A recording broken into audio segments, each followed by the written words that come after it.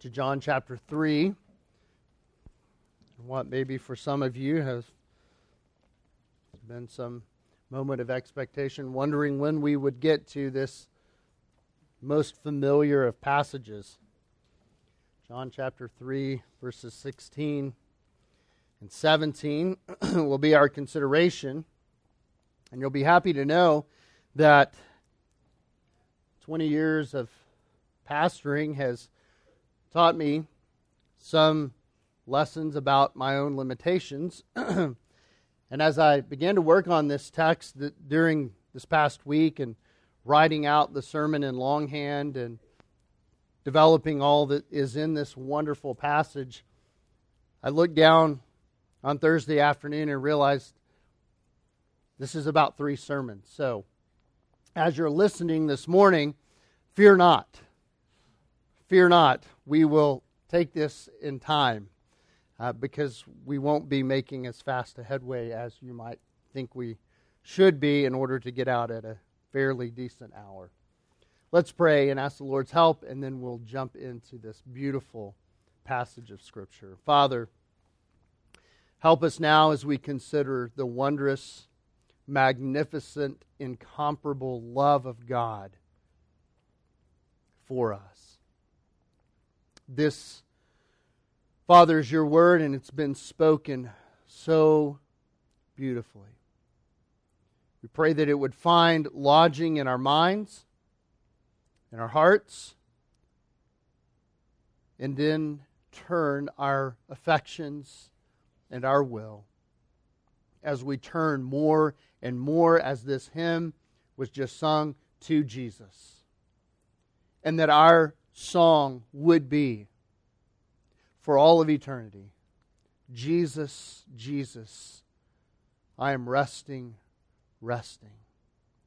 in the joy of what Thou art.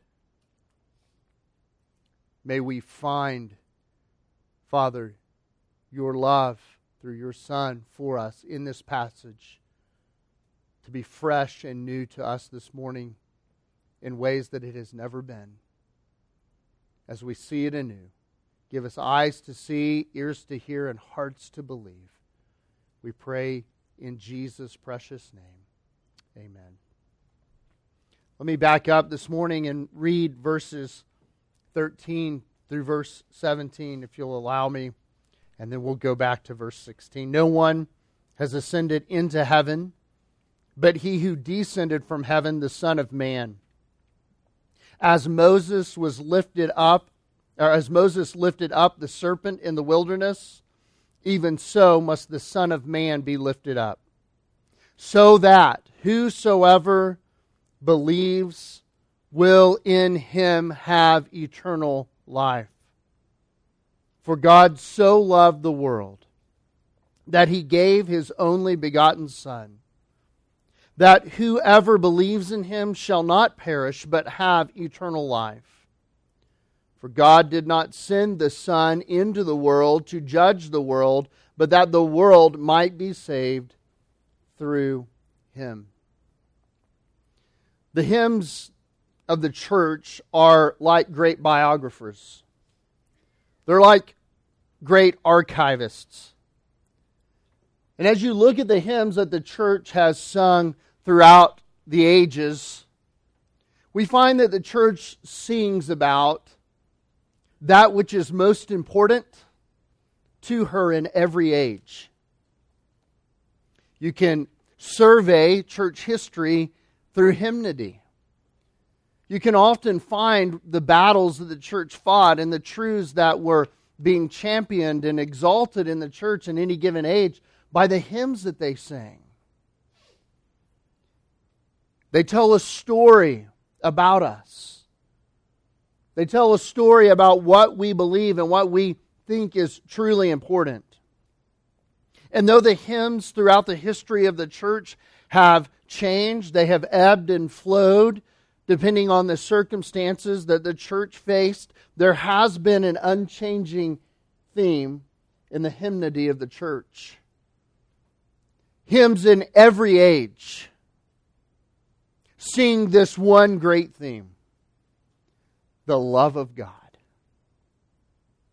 You can find it in the early church. You can find it all the way down to today. It was just a couple of weeks ago that in this very room we sat together and we sang not only to our Lord, but to one another this newer hymn. And we asked the question, how deep the Father's love for us? How deep? And so, Christian, how deep is it? And you have to be a Christian to be able to answer that. And even as a Christian, you really can't answer that. Because it's deeper than you will ever know. And even in eternity, we'll never know. We'll know more than we know now. But we'll never know because we'll never have the infinite mind of God. We sing, the love of God is greater far than tongue or pen can tell. So then how do we write of the love of God? If it's greater than tongue or pen can ever tell, how are we going to tell the story? How are we going to accurately get to the bottom of this deep, deep love of God? In an overwhelmed state of grace, we sing the words of Charles Wesley. Amazing love. How can it be? But it's what Wesley wrote in the line after that is so gripping. Amazing love, how can it be that thou, my God, would die for me? John 3:16 stands as a towering monument to that most important truth in all of history. The love of God so great that He gave. Love so great that He gave. Love greater far than tongue or pen can ever tell. Love so great that we ask the question, how deep is it? How deep is the Father's love for us? The challenge for you and I this morning as we look at John chapter 3 and verse 16, a verse that many of us have known since before we remembered learning it. The challenge for us is to grasp the magnitude of it. Well, we know the words of it. We know the trajectory of it. We know what it's saying. But to grasp the magnitude of what it is saying is something altogether different. On the one hand, we battle the oversimplification that stems from our familiarity with it. We are guilty, brothers and sisters, and I say this along with you. We are guilty too many times of reciting the verse and really not even knowing what we just recited. And yet the theme of the magnificent love of God ought to require that each of us slow down and word by word reflect on what it is that we're saying here. It is not just great truth. It is not just beautiful truth. It is overwhelmingly magnificent truth. This verse, what John writes about, what Jesus speaks about here, cannot be experienced superficially. You can't just run over John 3:16 and say, this is what it is, now let's move on. Or this is what it is, now do this, and then go about your life. It is a verse that ought to arrest you and throw you into the gracious prison of God's overwhelming goodness. It cannot be experienced superficially. It must be considered carefully. And yet, on the other hand, is a struggle to explain something that is impossible to fully explain. Here it is to say, slow down and absorb and rest and relish in. And on the other hand, we say, but you'll never really be able to fully do that like you'd like. But you must come to grasp it for yourself. You can't let others, myself or anyone else, try to experience it for you and explain it to you. You must come yourself. Because just as this truth in John chapter 3 verse 16 cannot be experienced superficially, it likewise cannot be experienced vicariously. Parents, we can't taste this for our children. We can't taste this for our neighbors and our friends. We cannot experience for them, as bad as we may want to, what it is to be born again and know the love of God. Jesus does not say, you all must be born again. He says, you must be born again. You must be born again. You must experience this for yourself. And so we come to John 3:16 with those things before us, those challenges in front of us. And yet we come confidently that the same Spirit that Jesus has been speaking of to Nicodemus is present with us still. And He'll open blind eyes. And He'll give hearing to the deaf. And He'll give belief to the unbelieving. And He will give grace to see and know and experience this magnificent love of God. Now I want you to notice something with me this morning. As we began back in verse 13. In the preceding verses leading up to John 16, and remember, John 3:16 is not a standalone verse. It's part of a context, and it is still part of Jesus' conversation with Nicodemus. And so if we take it out of its context, it loses its force. It loses its power, loses its beauty. And so as we listen to Jesus in leading up to verse 16, we find that Jesus is drawing our gaze not to the benefits of the kingdom or salvation. Notice He doesn't say to Nicodemus, Nicodemus, listen, if you'll just believe that I am He, there's a mansion with golden streets waiting for you. Nicodemus, let me go over the HR benefits of heaven and explain all that you get with this package deal. He's not an appliance salesman at Lowe's trying to sell you the warranty. He's not sitting there trying to get Nicodemus to buy based on all that Nicodemus can get. Rather, what does He do? He points Nicodemus to Himself. He doesn't go about and on and on. Now, are there benefits? Are there the glories of heaven? Is the believer? Absolutely. But is that what Jesus is trying to sell here now? Jesus is pointing Nicodemus to Himself. He doesn't say to Nicodemus, no, Nicodemus, here I am. Here's some truths.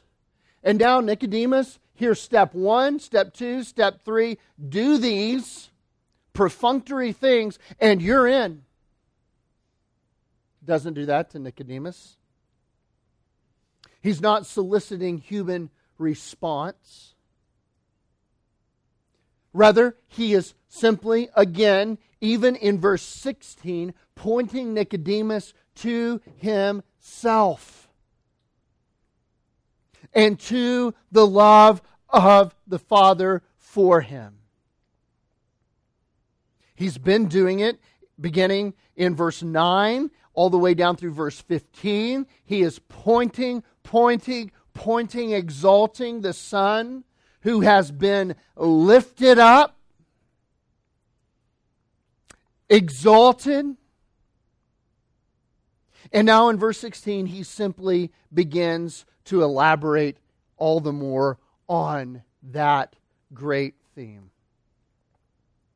The theme of Jesus Christ, given by the love of God. And so, this morning and over the next two sermons that follow this in John chapter 3, we find the foundations for what one commentator says is the magnitude of God's love. The magnitude of God's love. Now, we live in an interesting city. There's always something going on, it seems. There's new construction always around Midland. And one of the things I like to do is as I drive around and I see these foundations being poured, it's fun to try to imagine what's going to sit on top of that. How big is that thing going to be? What's that going to look like? And there have been times when you drive by and you drive past something like that and you go, oh, that's what it is? And then there's other times, right, you drive by and you go, wow! Who could imagine that? And then you remember that would never have happened had there not been a point and a place and a time when it was just concrete footers, rebar, and a slab. There has to be foundations before we can get to the beauty of the structure in its full form. And Jesus is giving us those foundations. And even in the foundations, they are beautiful. Can you imagine what it's like to grasp the whole picture? The whole building? Well, let's begin. Remember that this is, as I mentioned earlier, still part of Jesus' conversation with Nicodemus. That's the context of John 3:16. It is still part of that conversation. And let me just break this down for you, if I may. And if you're taking notes, this might be helpful for you. Beginning in John chapter 3, verse 1 and down through verse 8, Jesus demonstrates God's sovereign action toward men in order to save them. He gives the perspective from God's vantage point of what it takes and how it is that a sinner is saved. Then in verses 9 through 15, Jesus changes. He takes the same coin and he turns it over to examine the other side and said, now, this is man's necessary response to what God has already done in salvation for him. And then in verses 16 through 21, Jesus shows us how those two overarching truths are welded together and how they fit together. And so I want you to remember that paradigm as we look at, verses 16 through 21 as we finish out this portion of our study. And so this morning, I simply want us to understand the foundation of the Father's motivation. Okay, the foundation of the Father's motivation. And then we'll go back in weeks to come and we will talk about the foundation of the Father's action and then ultimately the foundation of the Father's purpose. But this morning we begin with His motivation. Now, as we begin looking at John 3:16, for God so loved the world. That's really as far as we'll get this morning. For God so loved the world. If there has been a consistent and fundamental mistake in understanding this verse, and you might wonder, how in the world could you actually get this verse wrong? You can. Just like any verse. You can get it wrong. But if there has been a consistent fundamental mistake in understanding this verse, here it is. Are you ready? It is this. That we place the emphasis of salvation not on God's love towards sinners, but in man's response to that. John 3:16 is not about what we do. It's about what God has done. And that's an important distinction. And no, it is not to say that man mustn't believe. Man must believe. But that's not what Jesus is getting to in this particular verse. He is so front-loading it that by the time we get to the end of it, we're going to ask the question, how can you not believe? Jesus is not saying, well, let me just tell you why you have to believe. Jesus is telling you why it's impossible, really, if you understand who He is, not to believe. It points to Himself. How do I know that? Well, Jesus never issues an imperative for Nicodemus to do anything in this verse. He never says, now Nicodemus, do this, do this, do this. He is simply giving truth. Truth that will be responded to, truth that must be responded to, but that truth must be built on a foundation, and that foundation is the Father's motivation. Jesus states facts, but He does not yet summon. He states facts that will become the evidence for a response, for which all men will be liable. Every man must give an account for what we do with the truth that Jesus spells out in John 3:16. We must give an account for what we do with the foundation of the Father's motivation. That is His magnificent love.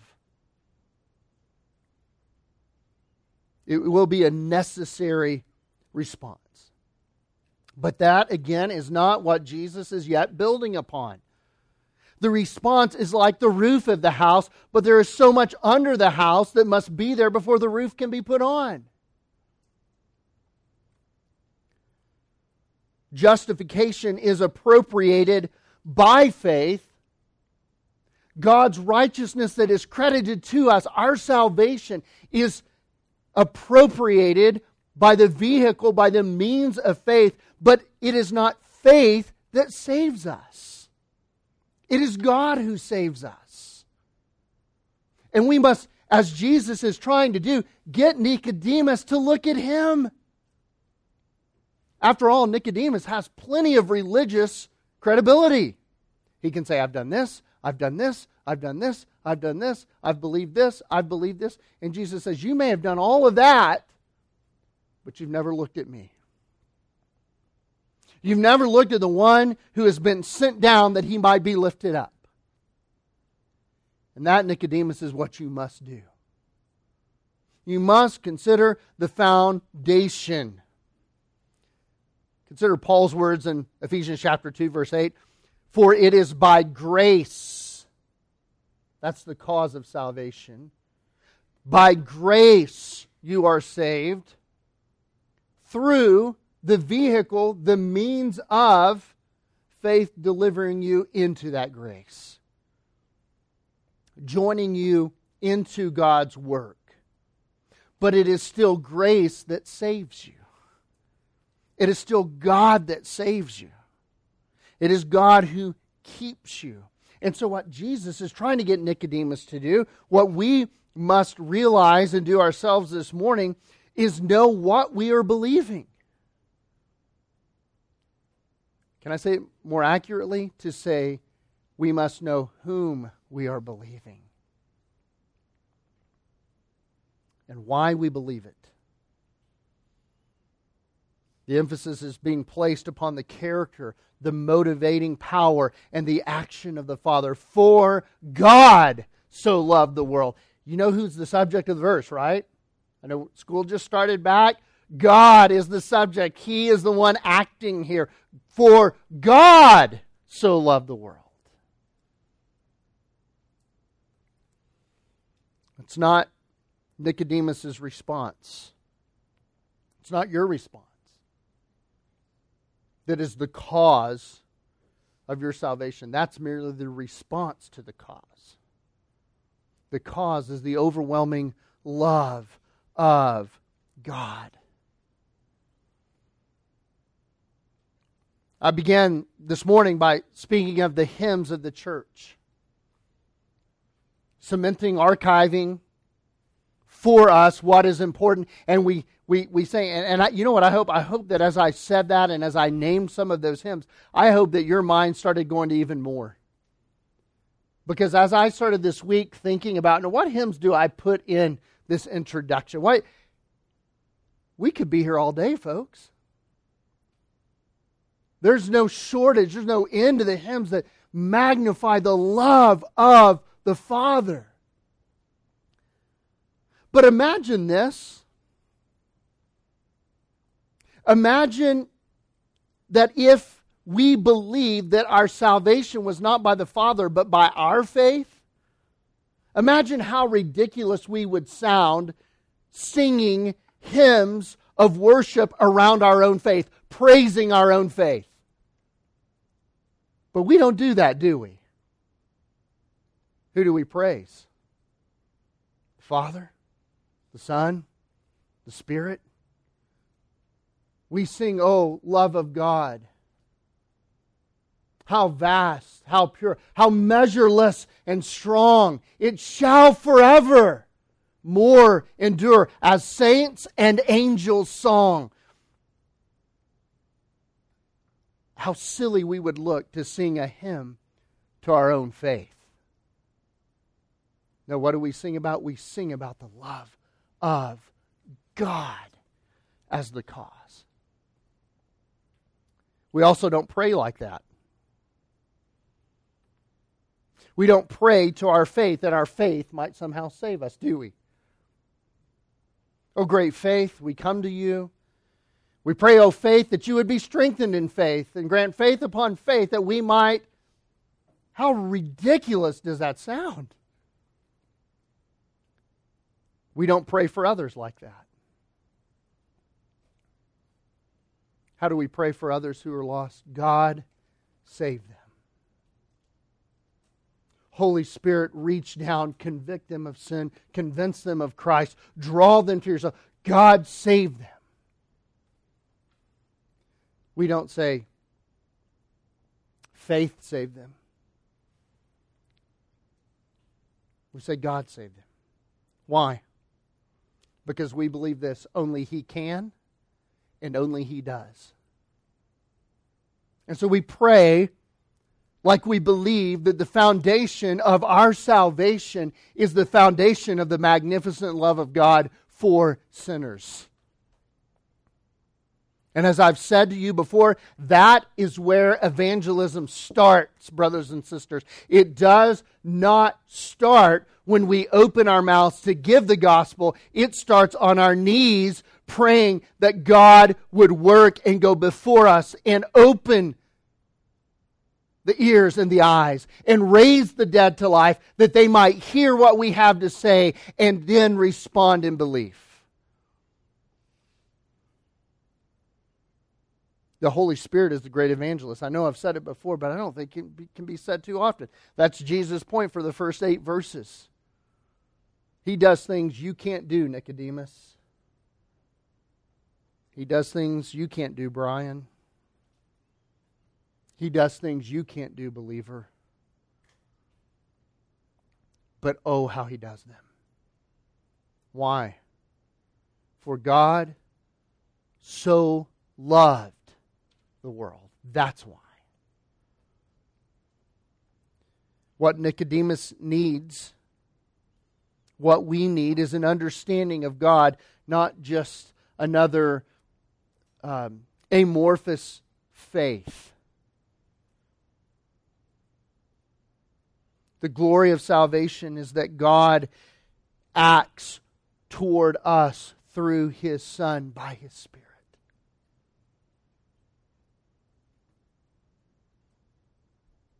The psalmist asks the question, who is man that you would be mindful of him? Let me tell you something, that is a great place to start. God, who am I that you would take thought of me? Who am I that you would care for me? Well, He does. For God, through His Son, so loved the world.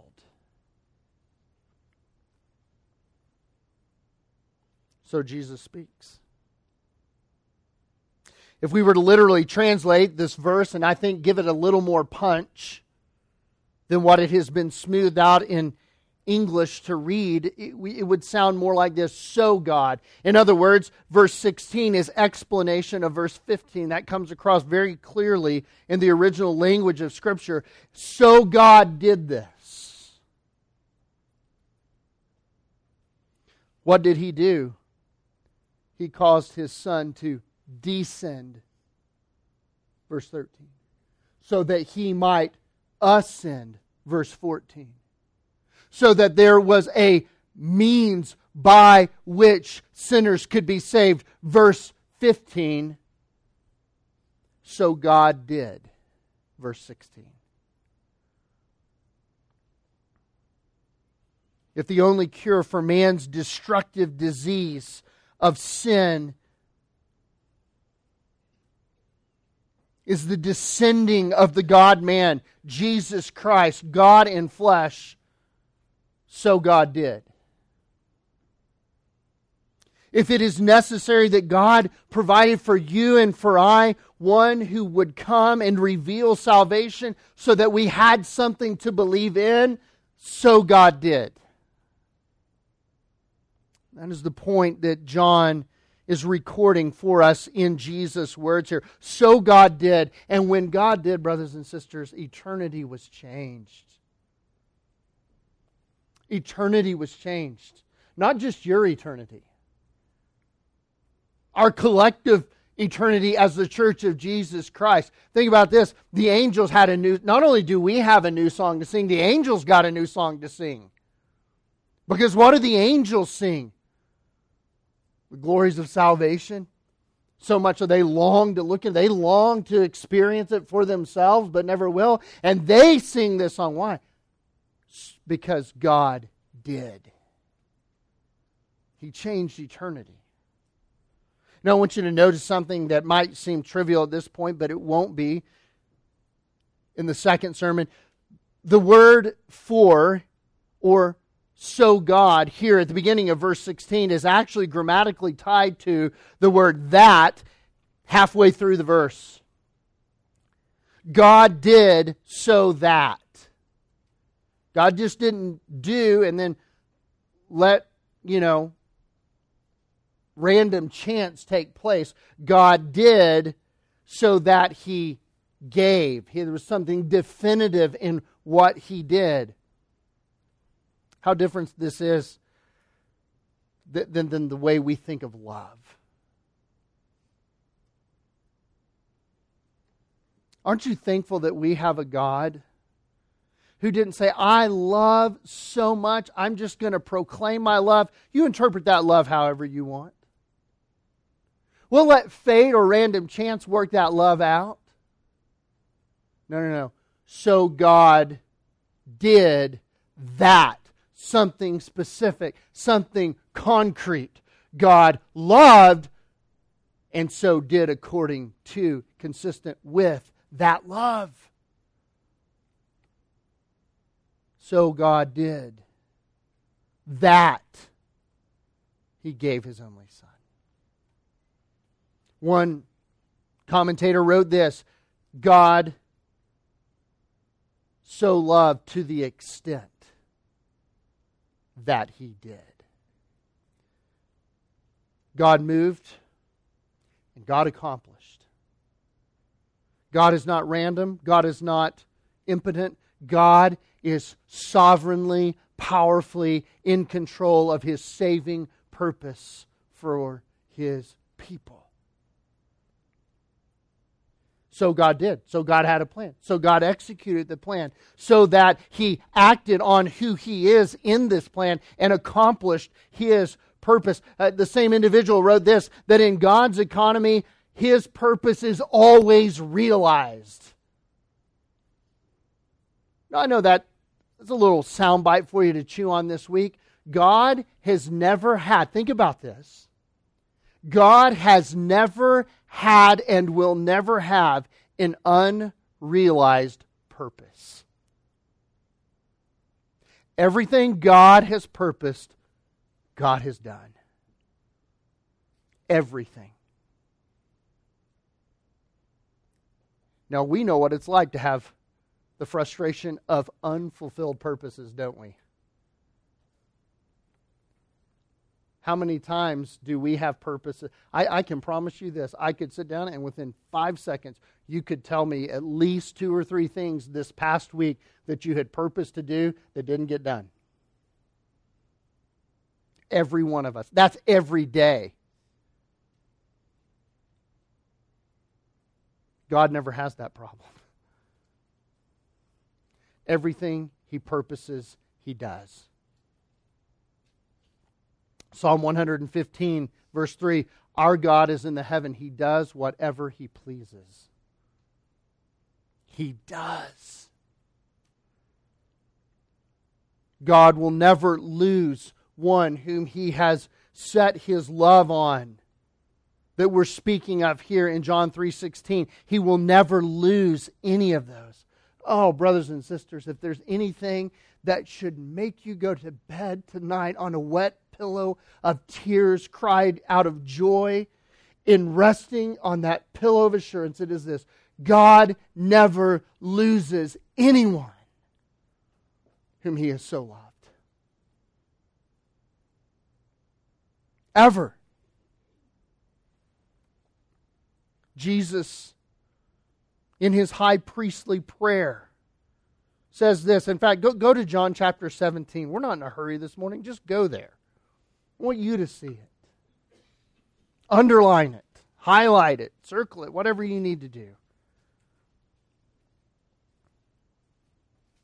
Here Jesus speaks in John 3. Here Jesus speaks again in John 17. But it's the same message. Jesus spoke these things. This is His high priestly prayer. This is leading to the cross. Jesus spoke these things, and lifting up His eyes to heaven, He says this: Father, the hour has come. Glorify your Son, that the Son may glorify you, even as, just as you gave Him authority over all flesh. Now, as we go back to John chapter 3, that is exactly what He has communicated in verse 13. Who else came down that He might go up? Who else has that authority? Nobody. Father, you gave Him, back to John 17:1, you gave Him authority over all flesh. I have authority over everything. That, notice the next phrase, that to all whom you have given Him, He may give eternal life. God says, Son, give them eternal life.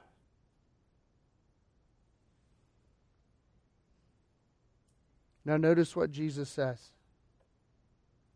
Verse 4. I glorified you on earth, having accomplished the work which you have given me to do. It, to quote Jesus in just a few chapters, hence from John 17, is finished. I did this. I gave eternal life to all whom you have given me. He didn't miss one. One won't fall away. One cannot be lost. Why? God so loved that He gave. And He gave one like Himself who was incapable of living with an unrealized purpose. Jesus could not fail. Why? Because the Father's magnificent love is behind all of this. And it is a love that cannot fail. The hymn of reflection played it this morning. O love that will not let me go, I find my rest in Thee. That is the foundation of our salvation. The Father's love being His motivation. This powerful act wherein God reached down and saved you, a rebellious, treasonous, creation-destroying, God-rejecting, lie-believing, self-worshiping, Satan-imitating sinner. That's what we all are, let's be honest. We are all of those things and more. Yet God, in His power, rooted in His love, overcame all of that. It had to come from something far beyond your faith to overcome all of those things. Think about it for a moment. Think about how pervasive and destructive sin is. Look around you. It doesn't take long. It doesn't take long in your own experience. I can promise you, all of us this morning, no matter how idyllic of a life we think we've had, we all know how destructive sin is. We all know how deceptive it is. We know how wicked it is. We have lived it. We have observed it. We have walked with others in it. We know. Everything that is wrong in this world, sin. Everything that is broken in this world, sin. Everybody at home this morning suffering from this cold that's going around, sin. Not in them, but you get it. Every fear-inducing thought in our life, sin. Every life-ending, laborious, sad, difficult situation, sin. Nations failing, sin. It's pervasive, it's destructive, it is almost indescribable. And yet, we need something bigger than that. And how well has the world done at remedying sin? We are O for all the infinite number of attempts we've made, brothers and sisters. We have a 0% batting average. And it's not as if we didn't get the opportunities. We get them all day long, every day. And we fail, and we fail, and we fail, and we fail. In our flesh. In our own strength. We then need something more powerful, greater to crush sin.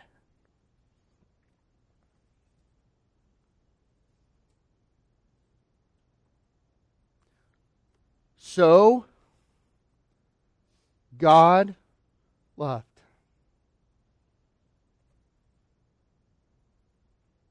You can't, and I can't, and we won't.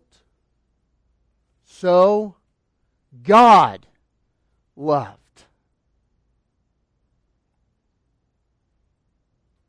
All that God did is rooted in one thing, His love. All that God is played out through His love. It is who He is. 1 John chapter 4, verse 8. You know the last part of that verse. God is love. And if God is love, what is that love like? Think about it for a moment. That love is not like our love.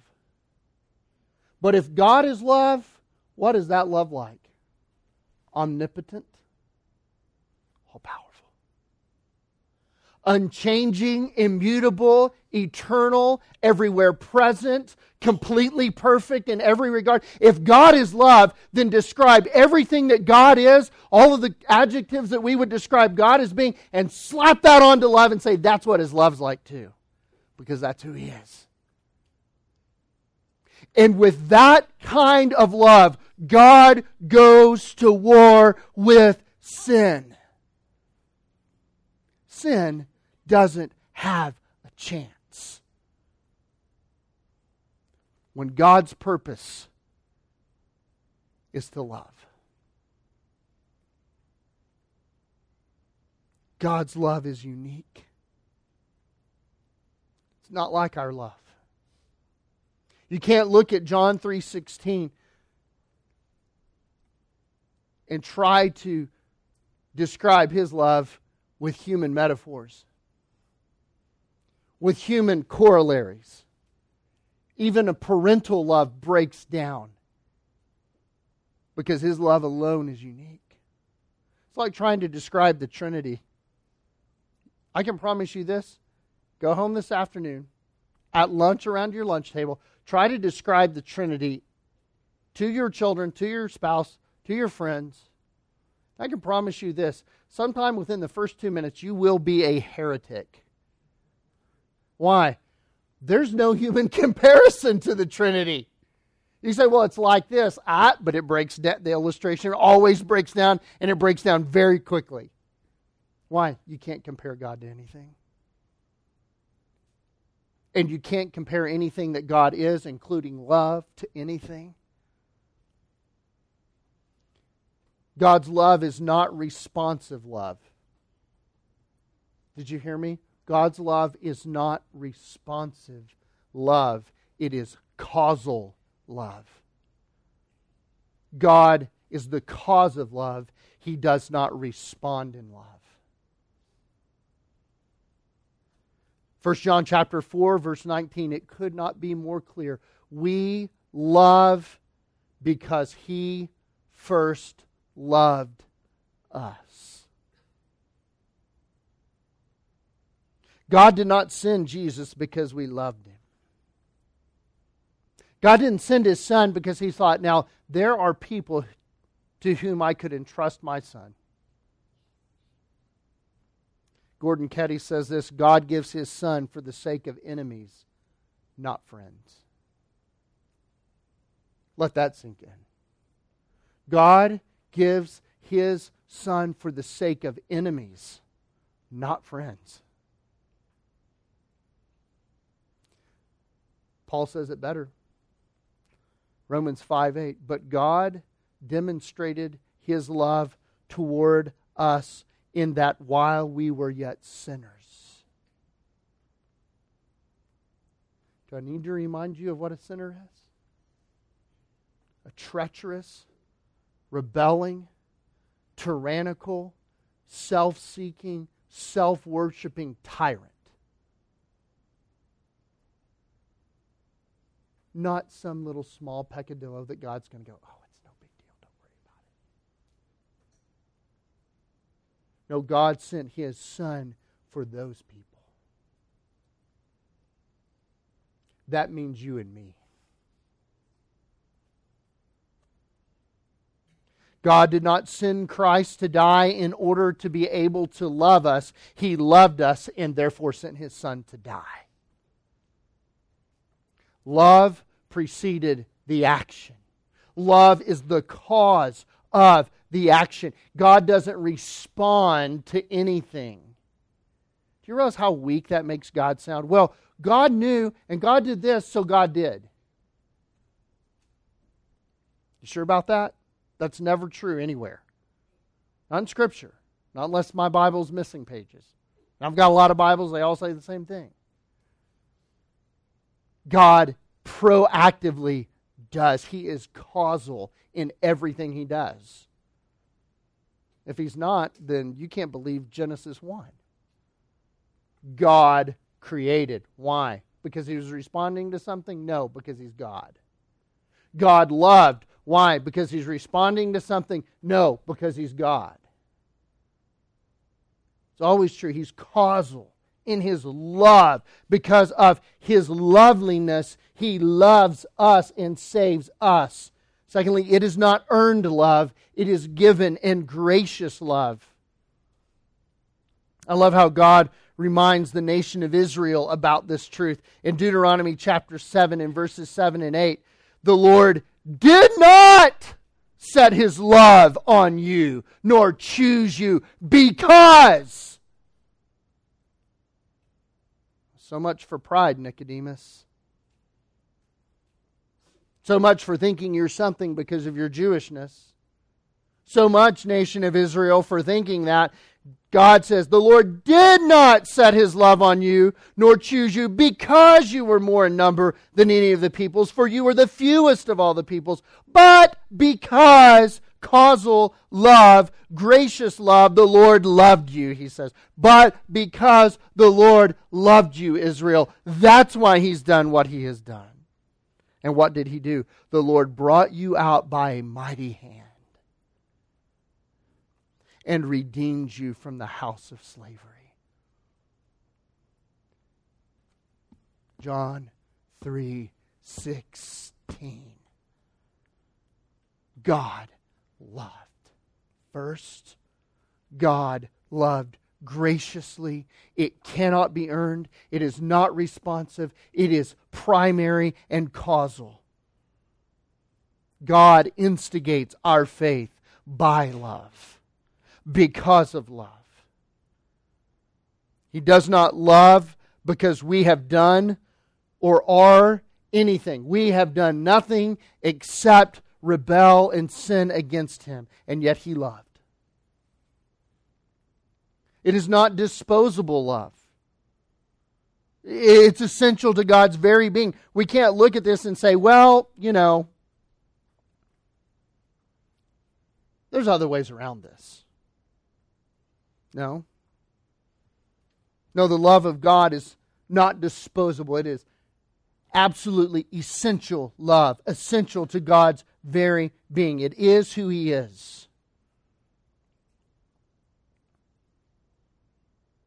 Omnipotently loving. And we shouldn't really be surprised at this. This is not new. It's what He explained to Moses back all the way in Exodus 34. Verses 6 through 8. Moses asks to see the glory of God. God says, no man sees that and lives, Moses.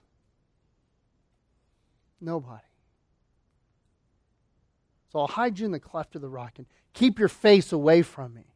And when I pass by, you won't see with the eye, but you'll hear with the ear, and then you will see and know me. Well, that's got to be that is a billing, that is an event that cannot be overstated or oversold. God says, just wait here, Moses. I'll come by and you'll hear.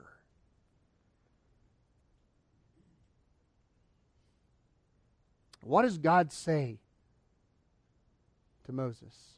The Lord God, compassionate and gracious, slow to anger and abounding in loving kindness and truth, who keeps loving kindness for thousands, who forgives iniquity, transgression, and sin, yet He will by no means leave the guilty unpunished. That's who God is. For God, in His omnipotent love, so loved the world. Nicodemus knows Exodus 34. I can promise you Nicodemus probably had the capacity to wake up in the middle of the night reciting Deuteronomy 34 in his sleep. This was seminal and pivotal to Israel's existence. As a Pharisee of Pharisees, as the teacher of Israel, I promise you, Nicodemus knows Deuteronomy 34 like the back of his hand. And Jesus is saying to Nicodemus, Nicodemus, it was one thing for Moses to hide his face in the cleft of the rock and he couldn't look at God. But I who stand before you am the incarnation of the love of God. What Moses longed to see, you are seeing. Nicodemus would also have been familiar, very familiar with Israel's history, with the prophet Hosea. By the way, what a great book.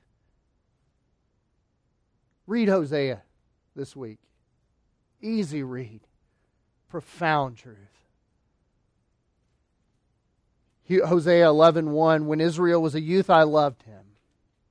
Out of Egypt I called my son. They came, the more they called them, the more they went from them. They kept sacrificing to the Baals and burning incense to idols, yet it is I who taught Ephraim to walk. I took them in my arms, but they did not know that I healed them. I led them with the cords of a man, with bonds of love.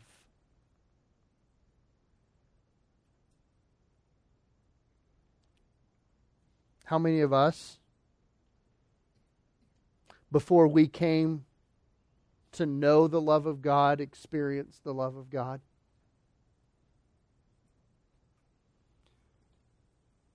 Every one of us. Because we were not destroyed the moment we were conceived, which we should have been because of our sin. God patiently led us with cords of love.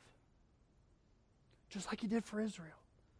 What did Israel do to deserve that? Oh, they did everything to test it, but nothing to deserve it. Yet God loved them. And you know the story of Hosea.